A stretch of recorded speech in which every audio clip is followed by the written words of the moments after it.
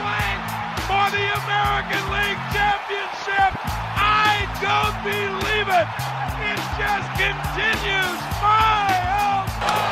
High fly ball into right field. She is gone. Oh, drives one. Right field. Did he do it? He did. Are you kidding me?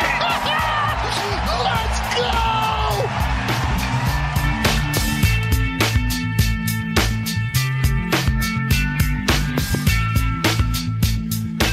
You know, I'm having a tough time coming up with new ways to yawn, essentially, at the Major League Baseball offseason, people.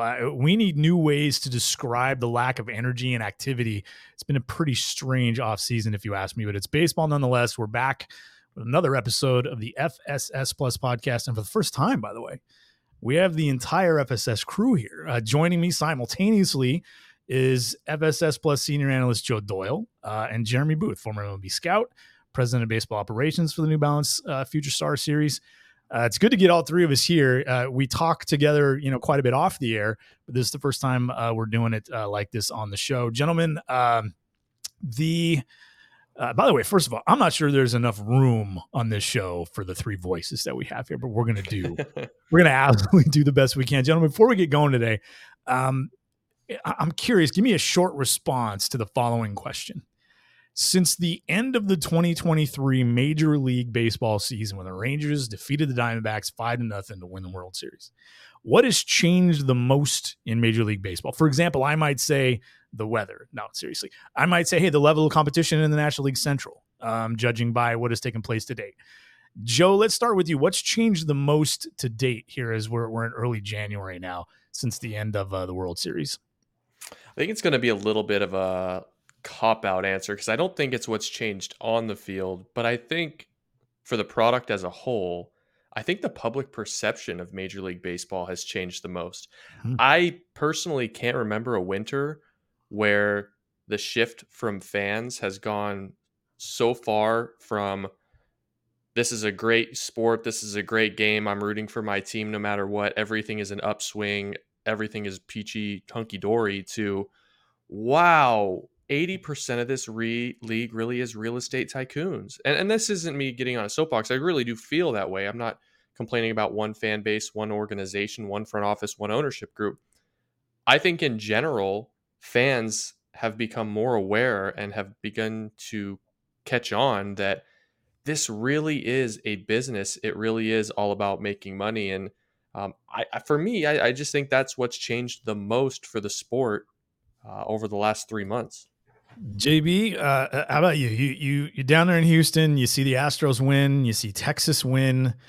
They're bigger markets. We haven't seen the Yankees win much lately. We haven't seen the Mets do much. Boston won a few years back. The Dodgers have won fairly recently. Thinking along the same lines there in terms of what has changed the most, or you got something completely different for us? Well, the Mets did a lot. They just did a lot of spending. They didn't do anything else. They did a lot of spending like last year. And so there's nothing they can do this year because they're trying to shed all that. That's the best thing the Mets have done in 5 years is spent. Okay. When it comes to the league as a whole, to me, everything's really just been status quo, which kind of ties into what Joe's been talking about, real estate tycoons and, pocketing dollars. But for me, the biggest thing that's changed in baseball, and this is disappointing, are the rules. We had some rule changes. We have the baseline. We have the pitch clock that's gone down a little bit. And, it's another adjustment to the game. But that's the biggest action we've got. Ohtani, to talk about him, I'm sorry, Shohei Ohtani, to talk about that's gone, man. Was in, look, it's a big market guy. There were 4 or 5 teams that could compete, right? That's it. And the ones that maybe could have made an offer that he might have considered didn't even have any interest. So there wasn't that. And then when it comes to Yamamoto, he comes out and says, I was going to LA anyway. Didn't matter. So outside of that, we got the Astros picking up a guy, as my co-host down here in Houston, Jason Bristol, said, off the scrap heap. You got waiver claims. You have very limited movement. Sale gets traded. But that's about it, man. There isn't anything going on. So if nothing's going on, nothing's changed. Right. So when Joe's talking about the real estate stuff, yeah, he's right. Real estate tycoons. Yeah, these guys I get it. That's how fans are going to feel. And for me, Major League Baseball made some action changes again, a couple that were overdue, one that's a little bit suspicious in my mind, but we'll see how it plays out. I get why they did it. And Maybe too soon is a better word than suspicious, but they did it, and we'll go from there. That's it. That's been a very stagnant and very stale offseason as we find ourselves 5 weeks from spring training. Yeah, I think, Joe, I thought the way you were going to go, and you're kind of saying this, but the gap between the elite 5-6 teams in Major League Baseball and the bottom 5-6 teams in terms of spending is greater than it's ever been. You can do the math. You can check me on that. If you're out there, check me on that. I did the math. I use COTS, I use Spot Trek, I use USA Today Baseball, I use Baseball Reference. It has never been greater in percentage than it is today. Those elite 5, 6, 7 teams versus the bottom of the league. And that's where I thought you were going, Joe. The interesting thing to me isn't where these players have landed. I think it's the money. I gotta be honest with you, I think it's the money. That's been the most surprising thing. But interesting. Yeah, the rules changes. We keep going down that road. At some point this year, Jeremy, we're gonna have to get to, you called it suspicious / too soon. We're gonna have to dive into it. I don't want to do it today, but I want to dive into that at some point, because there's one of those rule changes you don't really love at this particular point. I want to dive in at some point. I made a note about it, and we'll do that. All right, a couple things I want to address today before the buzzer sounds. Scouting hangups. And if you're out there and you're like, I don't even know what that means, well, we'll explain it in a few. Also, I want to get to our favorite comps on a draft player. Whether it was your comp, someone else's comp, you read it, you saw it on social media, another scout, a team, a GM, someone on a network somewhere. I don't care. It doesn't matter. That's either the funniest or the most wrong or the most dead on or the most interesting. I'm curious to what those are. I get a lot of questions. What's the biggest miss? You've talked to scouting directors here. What's their biggest miss? What's JB's biggest miss? What's Joe's biggest miss? I think that's an interesting question, but let's do that with draft comps at this point. It doesn't have to be yours. I'm just looking for something interesting at this point. And if we have time, I want to dive into the idea of the additional wild card maybe being a problem in Major League Baseball. Maybe it's contributing to that lack of activity, because we're talking about free agency a lot, but the trade market has barely budged other than the Chris Sale type deals, the Mariners trying to cut payroll, things of that nature. We haven't seen the big deal. If we have some time, we'll get to that as well. Before we get going, you got to go to futurestarsseries.com Friday. So if you're listening to this on Friday, now go there now. Joe's FSS Plus preseason. Let's see JB's response on this. I can't wait to see his face. College baseball All-America teams. Oh, yes. Oh, yes. I got to say, Joe, you did a really good job on it, but it's a pretty strong group of players, especially when you think you went 3 teams deep on this. If you're curious who's who in college baseball, check that out on Friday and over the weekend. Gents, let's actually start at the bottom of that just to get it out of the way. We'll start at the big league level. The extra wild card gave us 350 playoff teams every year. But maybe when you look back at the deadline last year and you look at this winter, maybe not last winter, but I think even last winter, but if you look at the last couple of transaction cycles, which is the winter and the trade deadline, there hasn't been a lot of that traditional one team trades young prospects, the other team trades proven veterans kind of move. And I think that extra wild card is at least part of the reason that's happening right now, and part of the reason why this winter has been so dead. I'm interested to get your take on that. Do you like the extra wild card? Do you see negatives in it with so many teams getting into the postseason? We know that there are positive. Let's start with you, JB. The extra wild card, to me, the positive is that it keeps more fan bases engaged longer. Right, that's a revenue deal. It's more people, more teams in the play. All things that go with it. NBA model, NFL model, same thing. It's spread a little bit. The negative is, in my mind, it reduces the incentive to put your club over the top. It rewards and I apologize to both of you in advance for what I'm about to say. It rewards the 54% mentality. Right, and if that's the mentality that it rewards, then it doesn't help you push to win. Being mediocre and just okay is good enough. And anytime you're in sports and being just good enough is what you're shooting for, you're probably doing the wrong thing, right? You need to shoot to win, and nowhere has experienced that more. Actually, and this is probably a very factual, real statement at this point, than the area of Seattle, because there's really never been a winner, right? I mean, there's been some playoff teams, never been a winner, and It seems like every time you get close, the eject handle gets pulled, and doesn't matter who the owner is, just it does, and it goes the other way, and it becomes something that mediocre is good enough to keep the fans engaged, but we're not really going to win. And if we just get in and do a little bit, great. And that happened. That was last year, right? They got in. It was last year. Yeah, 22. Yep, after the 22. Yeah. So I mean, it's not the extra wild card. I get where they're doing it from a revenue model. It's a revenue. I get it, but from a competitiveness standpoint, it removes the incentive to make the big moves and spend the money, because just good enough gets you in now, right? The whole system, though, JB, rewards mediocrity, because even if you told me like a Pittsburgh Pirates or a Cincinnati Reds or Milwaukee Brewers, whoever it is, just win 81-81 or 74-88 or 76-86 or even 68-94 pretty much every freaking year, the owners of that franchise are going to make money. Even if they're going to get revenue sharing, those are organizations that are going to get revenue sharing, so they're going to come up in the black, right? Every year because of teams like the Mets and the Red Sox and the Dodgers and clubs like that. The elites are going to support the rest of the league. And when they go to sell that franchise, they're going to make millions, if not billions. I mean, I'm closest to Seattle, so I'll use them as an example. That current group, First Avenue Entertainment, officially bought that club for about $1.1 million in August of 2016.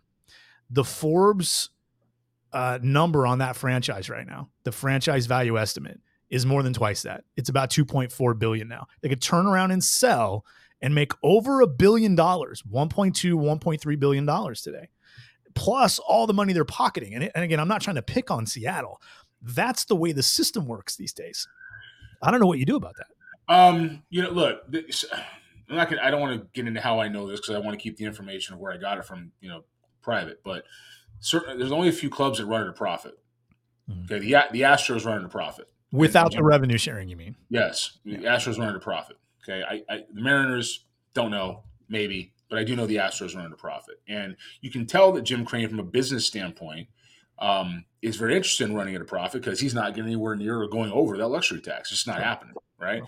When it comes to the Mariners and other clubs, I think people get upset, and correct me if I'm wrong, but having been in those rooms and having had the conversations you guys are aware that we've had, and some we've talked about on air, when you don't pour the dollars into the team to win, right? Nobody cares if you're making money. Making money is part of business. Nobody wants to lose money, right? And I can tell you as a business owner that having what's yours not show up is a very uncomfortable and not fun feeling, right? What I can also tell you, though, is that I try to pour things here into the people that are here to get to the bigger finish line. And so if you're an owner of a big league club, that's what you really should be doing. At least that's the concept of trying to win. Now, this wave of owners, some embrace that. The guy in Philly, John Middleton, right? He embraces that.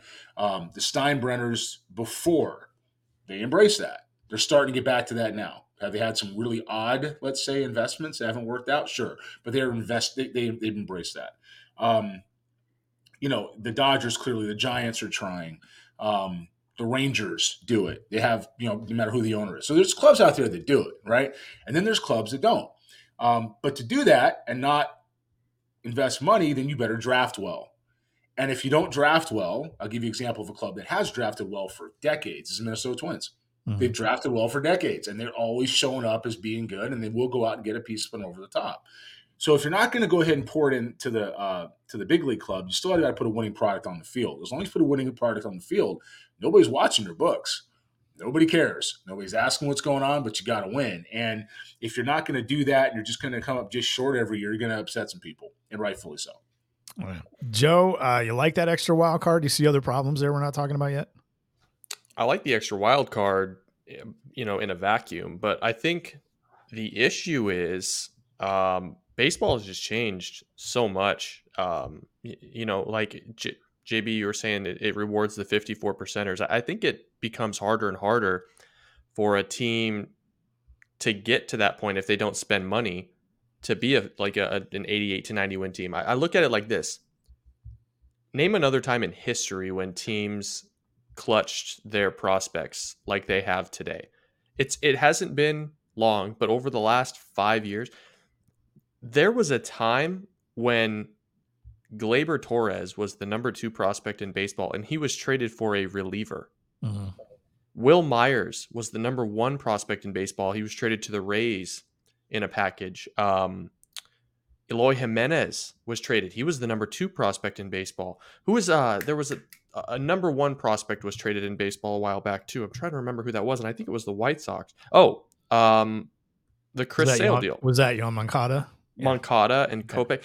So it's like the player that is required to pull back a top 10 prospect in the sport almost doesn't exist anymore. I mean, the Washington Nationals were able to acquire CJ Abrams and James Wood, who ended up moving into the top 10 Mhm. for 2.5 years of a 22-year-old superstar outfielder in Juan Soto. That you won't see that trade hardly ever again in the Right. sport. It just won't Mhm. happen. So I think just in general, the game as a process has changed. Front offices have become more analytical. And because of that, it's really hard to, you know, stay afloat by acquiring prospects and moving big league talent and staying in that 90 win threshold without moving money. So I guess that was kind of a roundabout way of saying I like the wild card, but when it comes to trade deadlines and winters and actually trading impact prospects and acquiring those types of players, I just don't see those trades happening anymore. Are we just, Joe, are we just not rewarding the division champ enough? Is there anything else we can do there? I mean, some people don't like the fact that the division champ sits out for 4 days or whatever it ends up being, 5 days. I don't really have a problem with it, but I don't is care. there a way to reward that team better, like allowing them to pick the team they play or anything along those I lines? hated that. They did that in 2020, I think, Mhm. and I hated it. I hated the fact that they got to choose who their opponent was, and all of a sudden the narrative turns into, oh, this team has a chip on their shoulder because they were selected as the weakest link in who this team is going to play in the playoffs. I think that's bullcrap. Like baseball, just in general, is parity. That's what the sport is. There is no momentum. I mean, not really. You see it Yeah. sometimes, but it's really only as good as the next day's starting pitcher. There are lineups that get hot, but I don't think that should be a part of it. Now, do we want to be rid of the bye week? Get rid of the wild card round and just go a different route with everything? I don't know. Like I find the hypocrisy around playing 162 games, trying to win 120 of them so you get that bye, you get that Mhm. home field advantage, and then you cry unfair when you get knocked out because you're cold. Like you can't have your cake and eat it too. You got to have one or the other. Yeah, that's interesting. They're going to continue to add playoff teams, though. I mean, when they expand to 32 teams, which is probably happening, we're probably going to hear some sort of announcement in the next couple of years about expansion to 32, which generally speaking, I'm okay with. But that's going to mean another playoff team because it's an easy way for owners to do that. So we're probably still going to be talking about this in 2 or 3 years. Good stuff, guys. Okay, let's talk about scouting. JB, I know you don't know anything about this, but we'll walk you through it a little bit. Please do. It's Uh, my first day. You can thank me later. It's fine. One thing that's interesting to me is like I hear and I see on social media a lot. And one of the examples in one corner of the baseball community, I'll say. So laugh on your own time. The inverted W. Remember all that talk? Now I don't really see that anymore. Maybe it's because I've blocked all those people that just like yell and scream about inverted W's and by the way, why don't we call it an M? But something like that, like the idea is inverted W, he's destined to have Tommy John surgery. Real or not, that would qualify as a scouting hangup, for example. Maybe it's swing mechanics, maybe it's a long swing, maybe it's a hitch, maybe it's choppy and segmented, whatever that is. Maybe it's, well, he's only a big leaguer if he sticks it short, and here's why I don't think he can stick it short.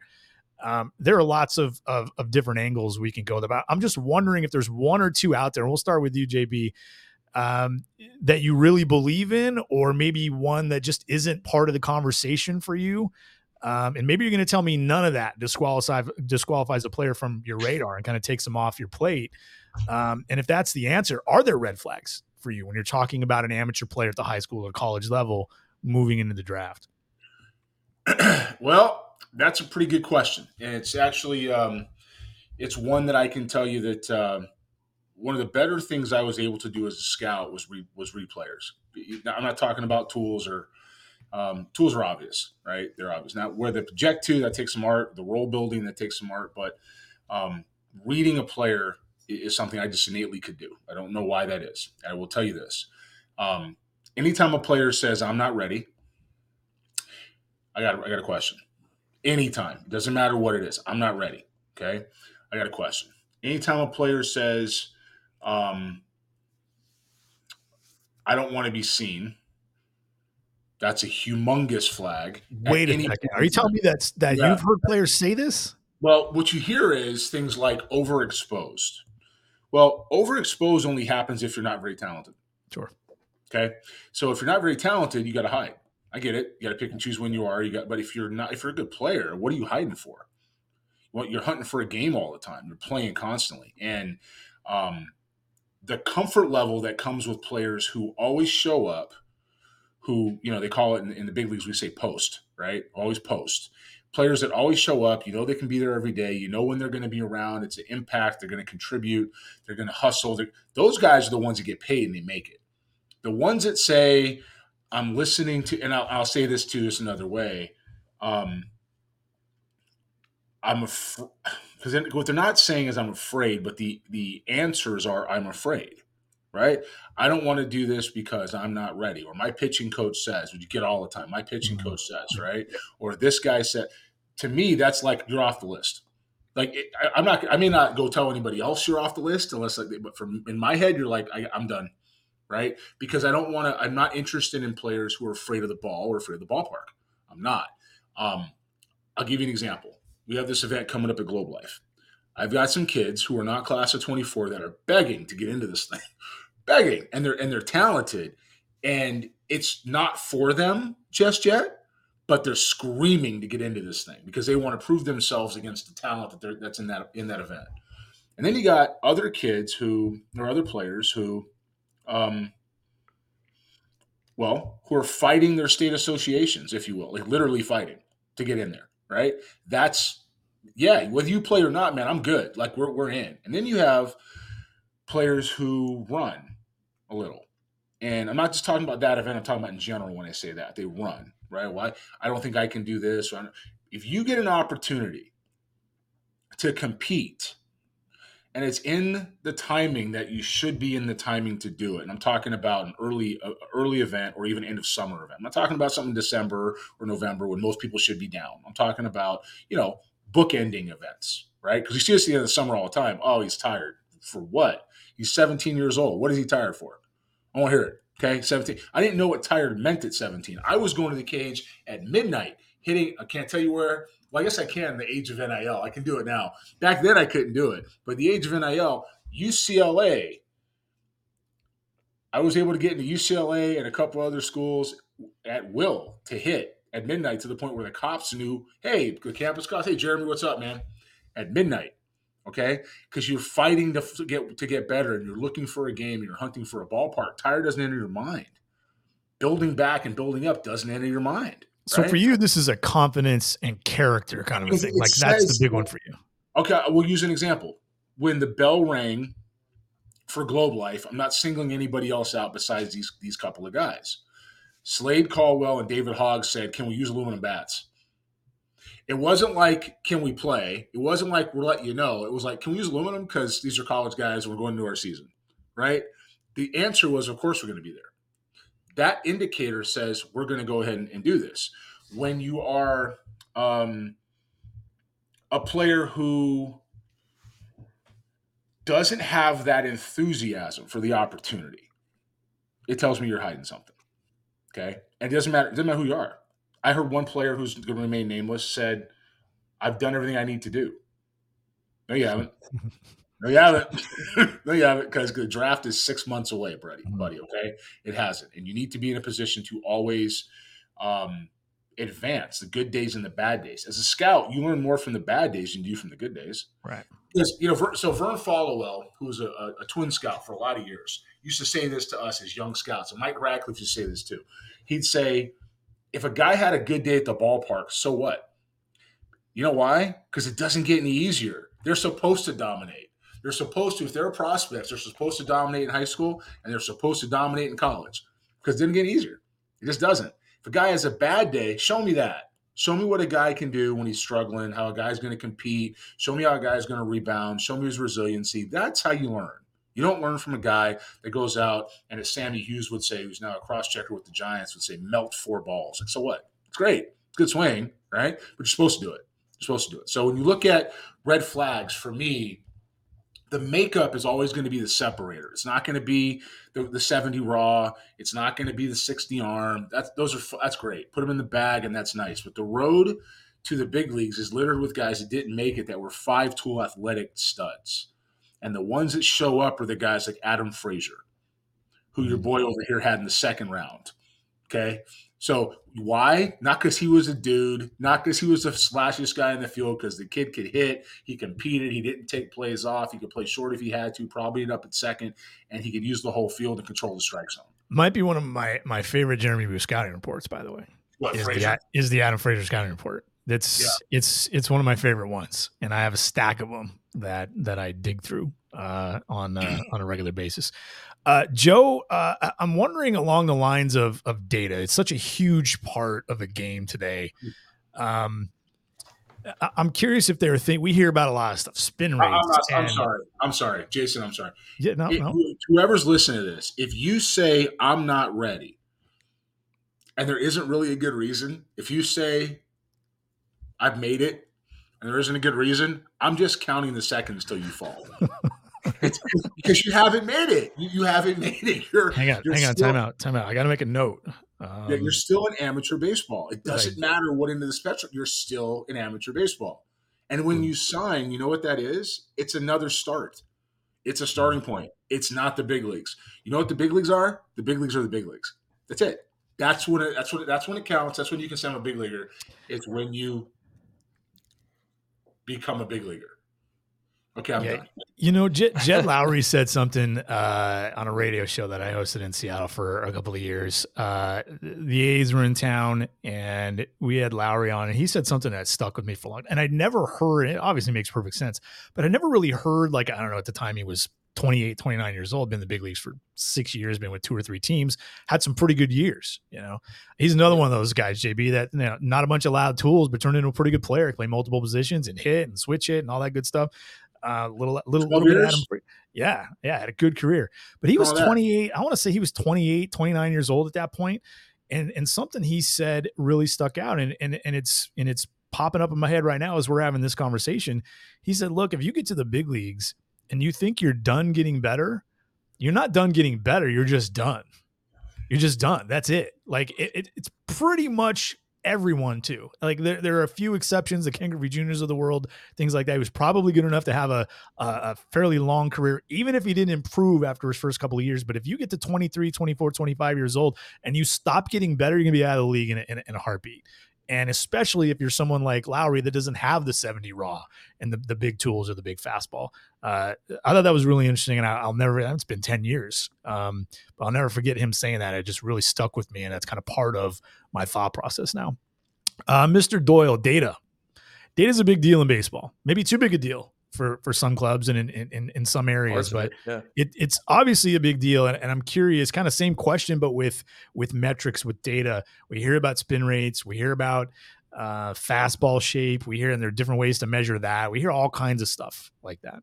I'm curious if there's one or two that stand out to you that you kind of think we've kind of learned maybe over the years, this maybe isn't as big a deal as we thought it was, or maybe something that is a significantly bigger deal, at least right now as we see things, than we've given it credit for. Maybe it's something new that we didn't have 5 years ago. Well, really quickly, on the Adam Frazier front, I talked to enough guys now, like Adam, everyone loves Adam Frazier. Everyone in the industry, every scout, every cross-checker, every director, it's Frazier, it's Seth Smith, it's Kyle Gibson, it's Whit Merrifield. It's like they're just beloved like across the league. So I'm glad that he was pulled. And then really quick, I wanted to add in my one thing just from I have hardly the amount of experience that really either of you have, but I have done 236 interviews now on YouTube with players that are draft eligible over the last 5 drafts. And the one that sticks out for me is, even as a 16 or a 17-year-old or a 20-year-old, I ask, what are you looking for in a future employer, future big league organization? If they ever say preferably somewhere warm, generally has been a red flag, and it generally has not gone well at the next level. It kind of is a loop around way of saying you're kind of soft. Like you'll play baseball, but it has to be under your circumstances, and That's kind of tough what conditions, JB was adversity. saying. That's kind of an excuse. It's a don't overexpose me. Don't put me in the cold weather. Yeah. That's interesting. Yeah, it's part of that. How many players would you said you've done like 200, 250 of those interviews? I've had 3.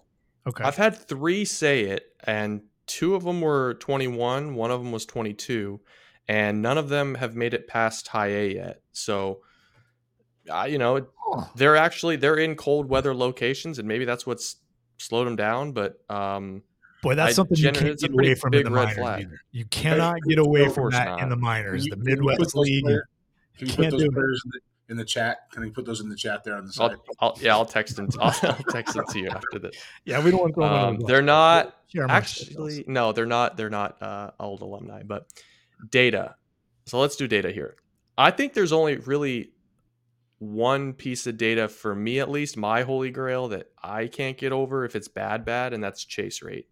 Because everything else, I think you can improve. With bat to ball, like pure bat to ball skills, I think reps can improve that. Look what Chase Davis did this past year. I mean, his contact rate went up 12 or 13% entering his draft eligible year. That's a lot of money on it too. Crazy. I made himself probably $2 more million. Power, of course, power is going to improve if you got a good frame and you got, the game. Like Jacob Wilson deserved to go number 6. He's a baller. So power, like exit velos, I think it's important in judging a guy, but I have not seen too many situations where a guy went from being a 28, 30, 32, 34% chase rate, terrible approach, swinging at bad pitches, against guys throwing 88 to 91 in college, or even worse, 86 to 88 in high school. And it's improved once he starts seeing 94 from, whippy Latin players that are giving different looks than you see stateside. So right. We don't know he can't do it until he's had the opportunity to face it. So it's hard to hold it against him. You can say he hasn't done it yet, and how much that matters in your report, I guess it depends on the scout. But it's something you were kind of alluding to there, the hard hit rates and things like that. You know what I do? I completely ignore that. If the kid is like 20 years old, if this kid is in college, I don't care what that looks like. I really don't care what that looks like. If this kid is 2 years out of high school and he's Harry Ford playing in advanced A, I don't care what his hard hit rate is. I really don't. Because we're going off averages here. Is he just hitting the ball soft a little too often? He's got timing issues. This is not a strength thing. This is not I don't know how to square the ball up thing. Watch him in batting practice. There's something else going on here. I completely ignore that. So if I'm just throwing my 2 cents in really quick, hard hit rates for guys that are like 18, 19, 20, 21 years old, unless they're really good, because you can go, wow, he's already doing this at 18, 19 years old in low A or rookie ball or in high school or whatever, then fine. But I find it really difficult to ding a kid who's 6 feet and 170 pounds at 18 years old, 19 years old, because he's not going to be in 3, 4, 5 years. He's going to be, he's going to be Jed Lowry in 5 years. You think that guy had a hard hit problem? I don't, so I think about hard hit rate that way. The issue is the Jed Lowry isn't celebrated or compensated in today's game. But, I think at the top of the draft, when we're talking 3 million plus, exit velo is going to go a long ways, because if you have present exit velo at 20 miles an hour or at 20 years old, well, chances are you're going to have, exit velo as a pro. That question won't need to be answered. But if you're a kid that is 6'3", 180, 6'3", 185, it drove me crazy with the Jacob Wilson thing last year. It's like, he's 6'4", he's 185 pounds. You watch him hit. I watched him play 2 games, 7 at bats, and then he got hurt in one of the games. The kid has tremendous stretch at the plate. He separates. He's going to add a ton of strength. He's got bloodlines. to say that kid was a stretched out version of Nick Madrigal is crazy. Anyone could have looked at Nick Madrigal 8 years ago, 7 years, 6 years ago and been like, okay, this kid's not going to hit for power. He slaps at the ball. That's not something that you're going to get over. Jacob Wilson exploded through the zone. So, the raw power thing as a teenager or as a 20-year-old, I don't get terribly hung up on. If you've got elite bat to ball skills and you've got an elite approach, chances are you're going to find ways to find success at the next level, and we'll find a place for you to play on the field. You can produce value. You can produce FWAR. You can produce dollar signs to your team without hitting the ball out of the ballpark. Adam Frazier is probably a bit of a unicorn outlier in the bat to ball department, but he's a perfect example of the type of guy that gets, I don't know what he got, 900,000, 850,000 in the second round. And he's going to play 14 years in the league, and he's going to produce several, roll 45 seasons for good teams. So yeah, to wind back on what the actual question was, if it's chase rate and it's alarming and it's up in that 30% range, I'll bring up a guy in this draft class. I don't mind. I've written about it. I don't mind saying it. I'm the lowest guy in the industry on Tommy White at LSU. I'm not terribly low on him because he does things people just simply can't do. Still a first rounder for you, at least. Still a first rounder. He still has the fastest hands I've seen in the last 2 drafts. It's really impressive, but he's got a 30% chase rate and he's already a first baseman. For me, that's a pinhole on how you're actually going to produce big value at the next level. Are you going to be a guy that hits 228, 230 and 30 to 32 homers? That's great, but that's not Pete Alonso. Pete Alonso's hitting 270. That's Rhys Hoskins. Yeah. I don't even know if it's Rhys Hoskins. Rhys Hoskins is putting up a 27% strikeout rate as a pro. This guy's putting up something like that in college, seeing much worse stuff. So to answer, I want to see Tommy White improve the chase rate, especially without Dylan Cruz in that lineup, without being protected, without having a guy on second base every single time you come to the plate. Let me see you polish it up a little bit and show that you can actually hit. And if you can, I'll throw you up into the top 10, show that you're a polished pro. And otherwise, I think he probably fits, for me at least, in the 17 to 25 range.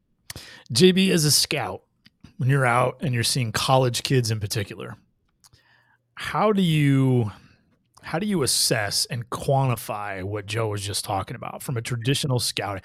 You'll have the data. Your organization will have the data, that number, that chase number. But one thing I argue at the big league level with a lot of these guys, sometimes we stare at things like, oh, he chases 33%. So what? Like Julio Rodriguez was on a mad chase rate run last July and August. It also happened to be he was the best player in baseball those 2 months. So I don't buy the numbers by themselves. I'm just wondering, when you're scouting a player 20, 21 years old for the upcoming draft, how do you quantify something like, well, he chases. He doesn't swing at strikes. He doesn't swing at strikes. He doesn't hit strikes hard. How do you do that? How do you write that up? How do you quantify that? Because you're probably only seeing him like a couple of games early, and then maybe another couple times later. It depends on the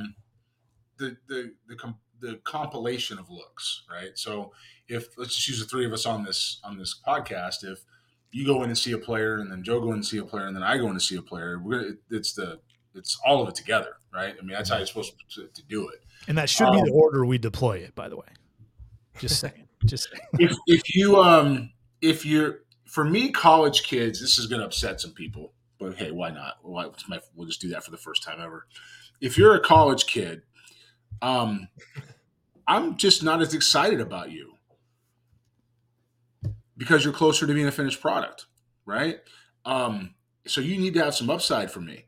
It needs to be some things that I can grow with and evolve with. Now, if you're a college bat that's just dominating everything, you're going to go at the top of the draft anyway, right? Dylan Cruz. Yeah, Cruz or Ryan Braun comes to mind, or Buster Posey, guys like that. They're just automatic. Let's go, and those type of guys you take, you go like this. This is a Tom McNamara move, and you don't look back, right? But for college guys, for me, the first thing I'm looking for is what's tomorrow got. Because they're already so much closer to what they're going to be. They've had 3 more years in many cases of development and growth and maturity And at 21, it's a much safer understanding of what they're going to be at 25, which is why guys draft them, right? Now, with that said, things like chase rate concern me if they're not making contact. Okay? If they're swinging out of the zone and not making contact. When I look at contact rates, hard hit rates, and things like chase, I'm looking to see what they're doing against who and what the contact looks like. If a guy's just swinging and missing, I don't care if it's outside. That's a problem. If he's swinging and missing in the strike zone, that's a bigger problem because big league hitters don't do that. They don't do JB, that. would you call that a red flag? Can I add something on that really quick, JB? I think that's a really important distinction because that was one of the knocks on Jacob Wilson and Brooks Lee as well the year before. Both of those guys had not red flag chase rates, but 21 to 23%, playing at Cal Poly, playing at Grand Canyon, that's high. But both of them had outlandish unicorn, like I'm talking like 77% contact on pitches outside of the strike zone. So it's like, yeah, he's a little over anxious at the plate, and that might expose him at AA, but his hands are so good and his reactions and his triggers are so good that he fights. This is a guy he's going to chase, but he's also going to work a 9-pitch at bat, and maybe he gorks one into right field. So that's an important distinction. Let's say this. If a guy's making contact outside the strike zone, all that means is that he's hunting. He doesn't want to walk. He wants to hit. Now, if he's swinging and missing in any point in time, I got issues. If he's getting himself into ambush counts and getting exposed with pitch sequencing, I got problems because it means the head's not in it, right? But chase rate as a whole isn't a big deal. It's your swing and miss rate. And so if you're swinging and missing inside or outside the strike zone, then there's major issues. If you're swinging, inside the strike zone, swinging and missing, you ain't playing. It's not happening. Forget it. Go do something else. I don't care if it's chess. I don't care if it's backgammon, shuffleboard. You went to chess? Yeah, it ain't this. Okay, not golf. No, not even another sport. I didn't even go to golf. No, he goes, you can play with little an arm, porcelain pieces and a cork board. Golf is literally on a tee. And if you're swinging and missing in the strike zone, you might swing and miss and shank some golf things, right? So let's not get into that, okay? We can't even ask the kid if he's got a great arm. Can you pitch out? I don't want to hear tennis. You want him out of baseball? Well, this ain't Rick Ankiel, that's for sure. No, yeah. So if you're swinging and missing outside, if you're swinging and missing outside the strike zone, but not in the strike zone, then it means your pitch selection's off. Maybe your vision isn't all the way there. Maybe there's something there you can correct, right? But to me, it's your swing and miss rate. Yeah, I think that at every level. It's hard to improve on that. Mm-hmm. So, it just really is. You can work backwards in many other things. Chase rate can improve a little bit. That's more of a mentality, provided your eyes are good. That's a mentality. But if you're swinging and missing and you're at an amateur level or an A-ball level or AA level, it's not going to automatically improve when you get to AAA in the big leagues. That's going to be what you do. And swinging and missing is going to be a concern. You mentioned eyes there, and before we move on here, I wanted to ask because I got it from the horse's mouth. Jock Peterson was on the radar of a certain major league club during the draft. I know the story. Yeah, and I know you know the story. That's why I'm bringing it up. And he couldn't see. He couldn't see. Well, according to the club, he couldn't see, and we can't take him. How many times has that happened that you know of that you can think of, or something like that? Would there be really? Yeah, a lot. I mean, in Rendon, it was his ankle. Sure. Right. With Jock Peterson, it was his eyes. Mm-hmm. There were he's done all right. Like obviously they corrected that. He's done all right. I don't know. Some of the reasons that medical at the time would give us to not take guys, you literally sit in the other side of the room because. The funny thing is in almost every draft room I was in, the medical staff sat closest to the screen where you put the video up and all the way across from the cross-checkers.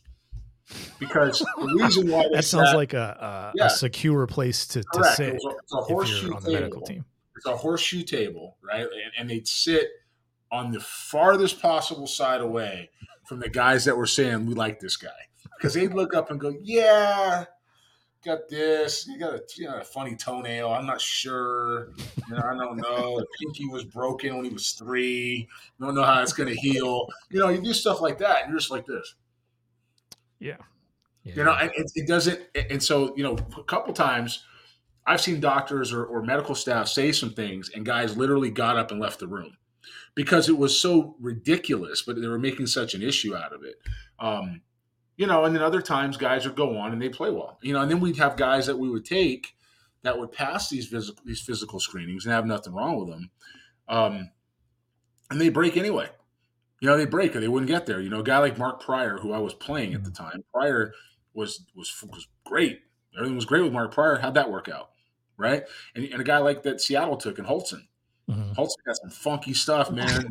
Delivery. I know I've asked you this before on my show, but it was ugly. How does a club miss the whole crossbody pitching against his body thing? Like, how does a club miss that? Because that's not a nothing, right? If you're unfamiliar with Danny Holtzen, he was the number 2 overall pick in 2011. It was after Garrett Cole. Okay, he was really good in college, really a good athlete. He even hit at UVA. Could do a lot of things, and he is a great kid. I always enjoyed talking to him once he got to AAA. He was great, very insightful, but he had some problems. He got hurt. He couldn't throw strikes, and he got hurt. And so, how do you not see the cross-body action there and say this could be a problem? Not that it's automatic, but this could be a problem health-wise, and this could be a problem in terms of throwing strikes. Because they took that guy. Well, in college, he did. Right. So the strikes thing at the time of the body and the time of the delivery, he's 97, 98. It's a plus breaking ball. You're thinking, look, this doesn't come along, every year, right? And the thing about picking in the first round at the top of the draft, as Jack used to say, is that you get the best of something. Best of something. So with Holton, it was the best left-handed arm in the draft, right? That was, without question, that's what you got. But see, Bernie didn't like the pick either. Right? See that? I'm with you, Bern. Yep. Yeah. But see, yeah, it's okay. The Mariners got through just fine, buddy. It's all right. Well, that's the thing. They didn't, because Lindor should have been the pick, right, Bern?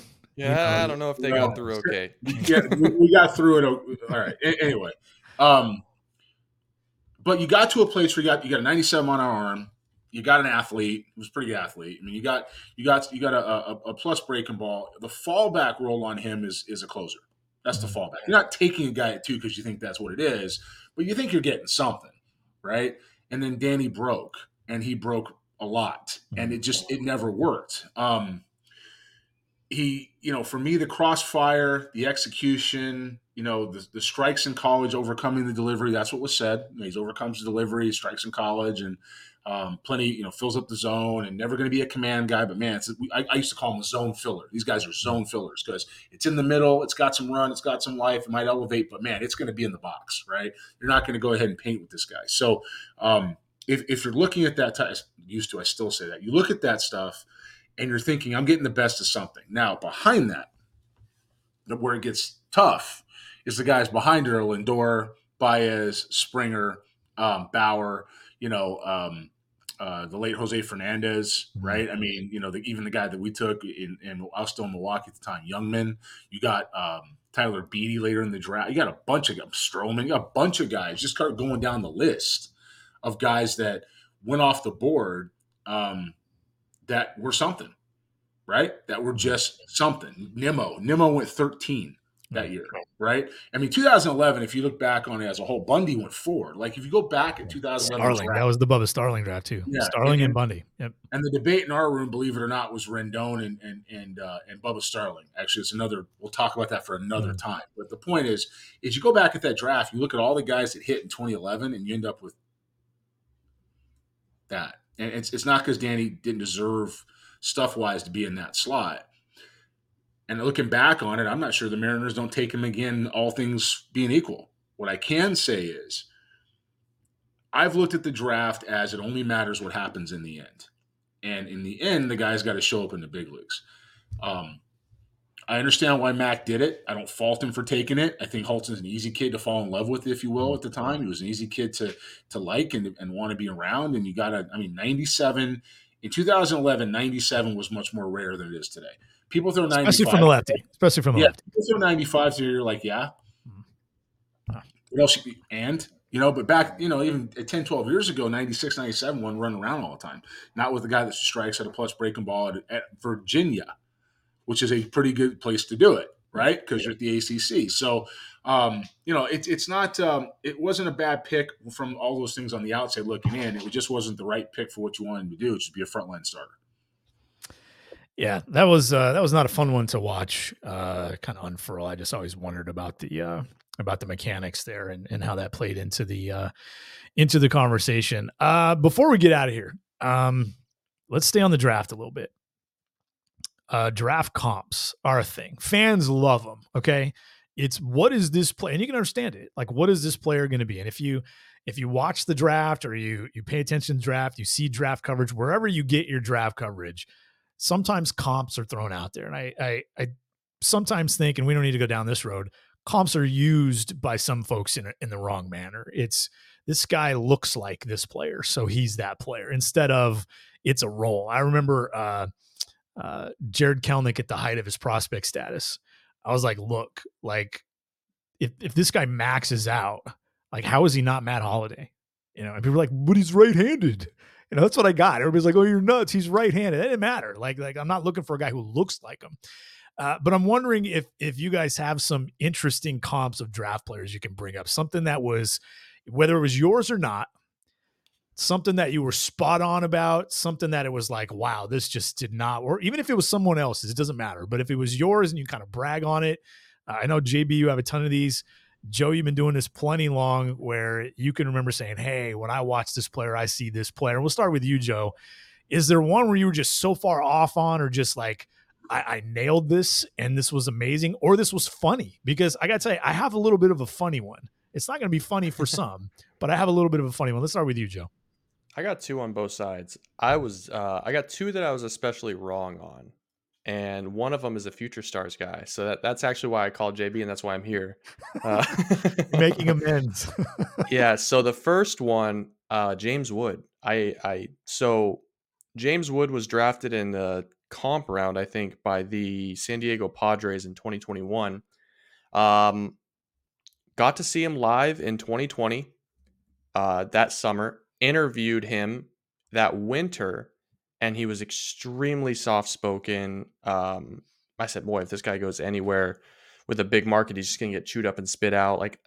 And then his spring 2021 came along, and it was awful. I mean, it was like 31% strikeout rate in high school. I said, I'm out. Like, let's get him to school and see what happens. Now he's, one of the top prospects in baseball. The other one is Robbie Snelling. Saw Robbie. I had a 4th round grade on Robbie Snelling. I thought it was stiff. I thought it was 2 pitches. Didn't like the strike quality. And he was already a linebacker body. And he's just turned himself into a baseball body. And now he's got one of the best breaking ball, fastball, changeup combinations in minor league ball. So dead wrong on that. I do have 2 comps that I'm actually pretty happy with. Back in 2019, I fell in love with Dom Fletcher. I've always been an Arkansas guy for some reason. I fell in love with Dom Fletcher at Arkansas, and he finally made his debut this past year for the Diamondbacks, and I called him Josh Reddick at that time, and it hasn't, it wasn't Josh Reddick until like this year, but it looks like it could be a pretty good call. And then the other one, just because it's such a weird, deep pull, and so many people don't even know who this guy is, at least my age. This past year, I called Kyle Teal, and we'll see if it turns out this way. I called Kyle Teal the next Greg Zahn, which I was pretty happy with. So, we'll see what happens.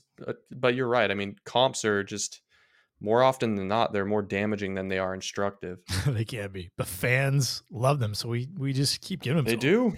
It just helps you visualize a player that's so many years away. Yeah. Real quick. Back when Dustin Ackley was the number 2 pick in 2009, I heard a good one. Okay. It was an interesting, and it was fair. It was absolutely fair. And I think the funny thing is that unless you were a little older person, this did not come from someone inside an organization.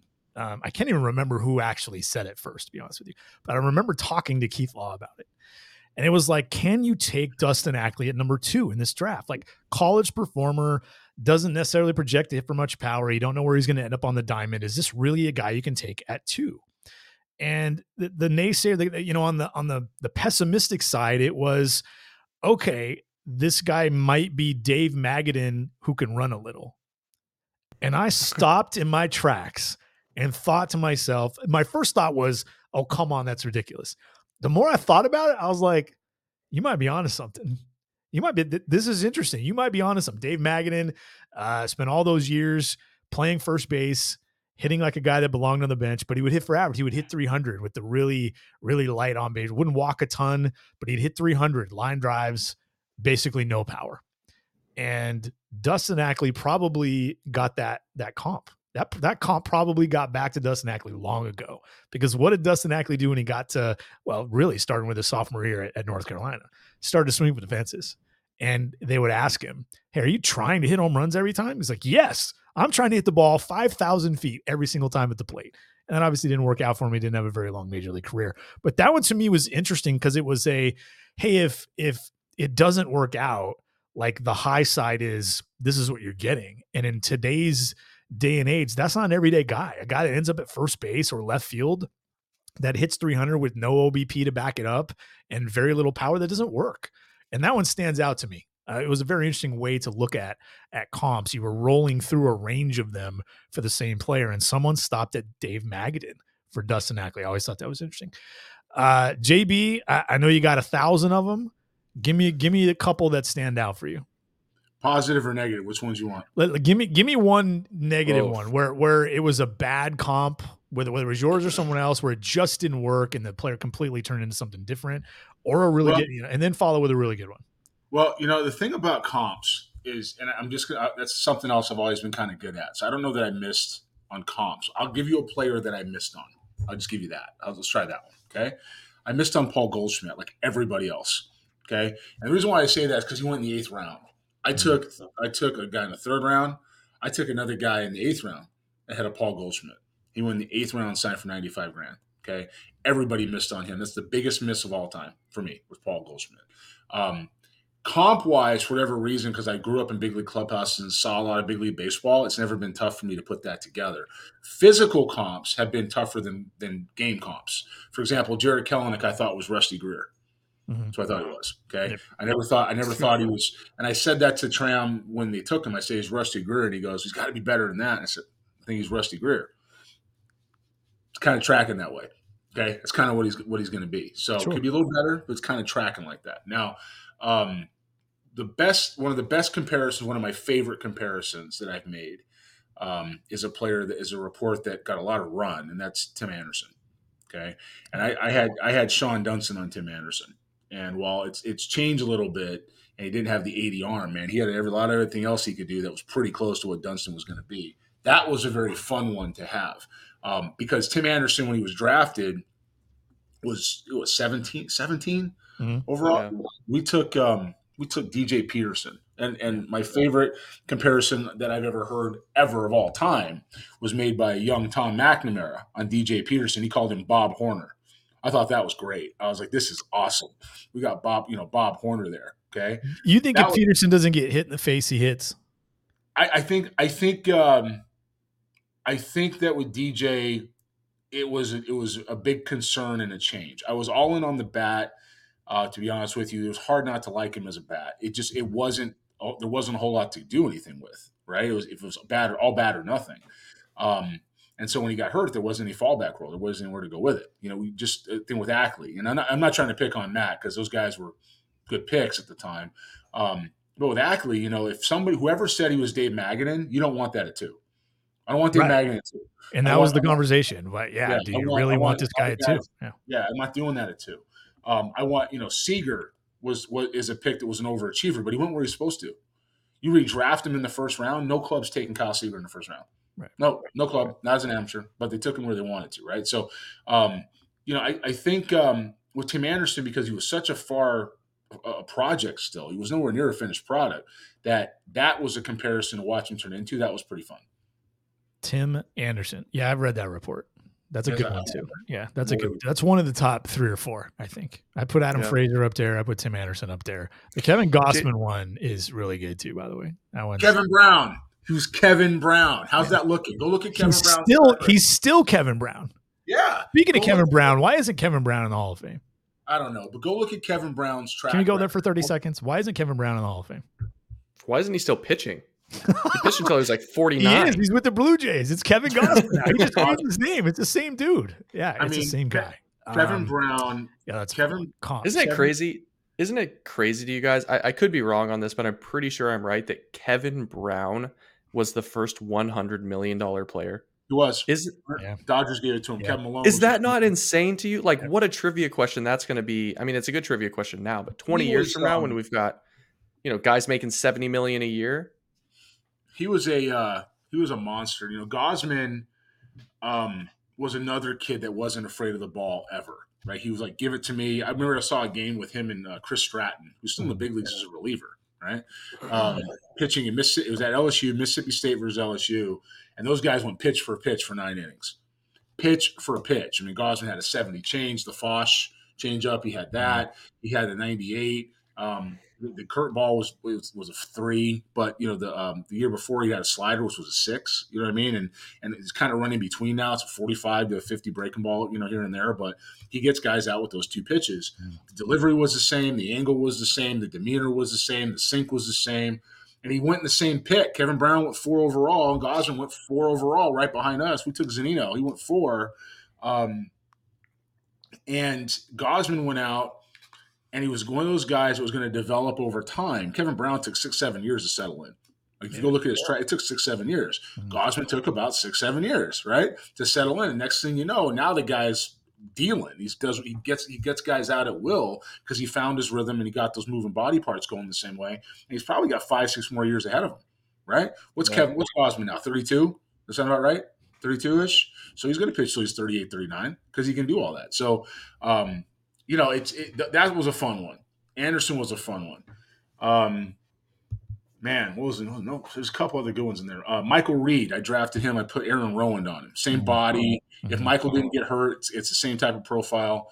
So the comps that are out there, for me, the physical, there's 2 ways to do it. There's the physical and then there's the role. I tried to match up position and hand just because that's what you're taught to do.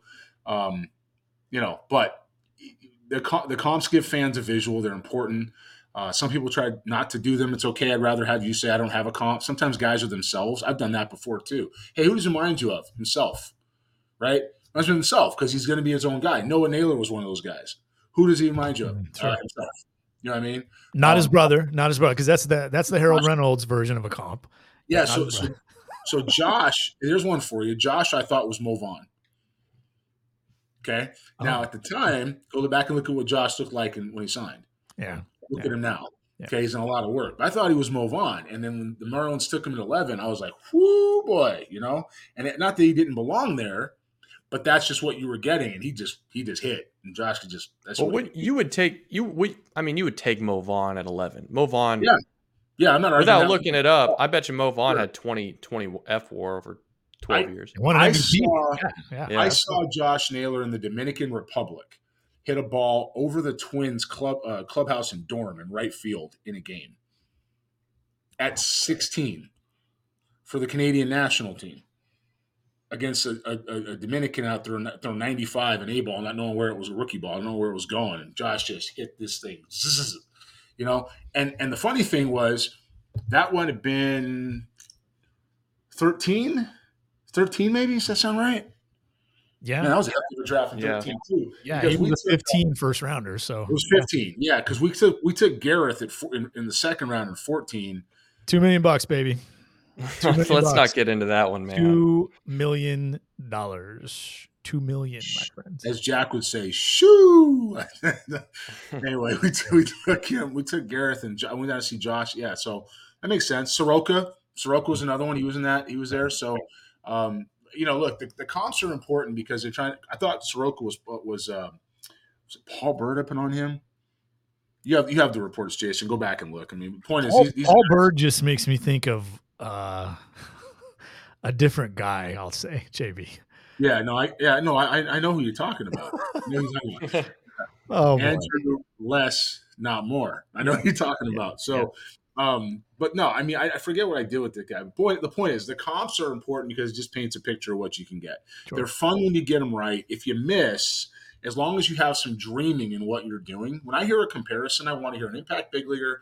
I want to hear a role player. I want to hear a ceiling play. I don't want to hear a comp that says this guy is sterile, right? Rusty Greer is a good player. Kelenick's going to be a good player. Is Kelenick a Hall of Famer? No. He's a good player. Yeah, he's a good player. So, and being in Atlanta may help that, but he's a good player. That's kind of what you're looking at, that type of stuff with comps. Let me ask you this, JB, before we go. And maybe it's too early and you don't want to throw these comps out there because these kids haven't even been drafted. But when you look at Slade Caldwell and you look at, I think you gave me a comp for Santucci a while back. But when you look at Braden Montgomery, Santucci, and Slade Caldwell, are you in a place right now where you want to put a comp on any of those guys? Yeah, so Santucci's Mark Mulder. That was my comp. Right, yeah, you said that last week, I think. He's going to be very good. Caldwell, for me, I don't know that power is going to be part of his game yet. I don't know that it's not because he's got plenty of strength. I just don't know that the speed game he plays is what is going to fit that. I think Adam Eaton isn't strong enough. He's nowhere near as big as Pasednik, guys like that. So the guy that Caldwell brings to mind is more of a Lenny Dykstra type of guy. And he's going to play center field, and he's going to play well, and move around. He's going to run. He's going to steal bases. He's going to slash. And if he hits you 10 a year, it's a great year, right? Without the drugs and spades and speed and everything. Correct. But we're talking about player. We're not talking about makeup. Okay, so we're talking about player. Yep. So Caldwell. Montgomery, for me, because he's a switch hitter, is a very difficult comparison because you don't see that a lot. Braden Montgomery is basically Braden Montgomery. If I had to put a player on him, just a player, regardless of the comp things that go with it, he's Dave Winfield. And I know that's a big, lofty comparison, but Braden's 6'4"-ish, almost 6'5". He's gotten a lot broader. He's still going to fill in. There's still some upside to grow. You ever look at Winnie's huge, but he's thin. Right, Montgomery has an 80 arm, so do Winfield. Montgomery has 60 to 70 raw that plays, so do Winfield. Right, and as he grows into that, Montgomery might have 8 raw. I mean, he's got a couple of 8s in the box. He's never going to be an 80 runner. It's going to be an 80 arm. He's at least a plus defender on a corner. He's got 8 power, and it's probably a 55 bat, real world 55 bat. Braden Montgomery is going to give you 275 and 30. That's what he's going to give you by the time it's all done. He's going to strike out a little bit. He'll strike out in pro ball a little bit, not a ton, but if he strikes out 100 times, gives you 30, and plays a plus defense in right field, and it's 275, hits 4 or 5 in your lineup, you're rolling with that all day. That's a 5-win player. I mean, that's 100 strikeouts in today's game is elite. He's going to make better contact, so he'll strike out 100, 120 times. He's not, you're talking about guys that with strikeouts for me. When I look at extreme strikeouts, I'm looking at Jose Hernandez, Richie Sexson. I'm looking at guys like that. I'm looking at guys just swing and miss constantly, right? The Tommy Troy kid we had that went to Stanford, he's Brett Boone. I've been saying that the whole time. He's Brett Boone, right? And you look at the tools and how that matches out with the makeup, and he's Brett Boone. So, Braden's Braden, but if you got to put a comparison on him, I got Dave Winfield. Interesting. I saw Braden last spring. When he was still at Stanford, and he was quiet for 2 days, or I thought he was quiet for 2 days, and then he hit a rocket like 112 miles an hour out to right field, and an inning later he threw a guy out of third base from right field. And then I looked at the 2 games that I had seen, and he was actually 2 for 5 with 2 walks, 2 stolen bases, and 2 extra base hits. It's a pretty good player. I barely noticed until he hit the homer. Obviously a toolsy guy. Interesting. Good stuff, guys. Hey, we're going to do this as much as possible. As much as the 3 of us can get together and do this, we're going to do it. We're going to talk about anything and everything under the sun. I won't put you guys on the spot and get a parting shot because we'll never get out of here if that happens. So appreciate it, guys. We'll talk next week. You have been listening to the FSS Plus podcast. So just chill till the next episode.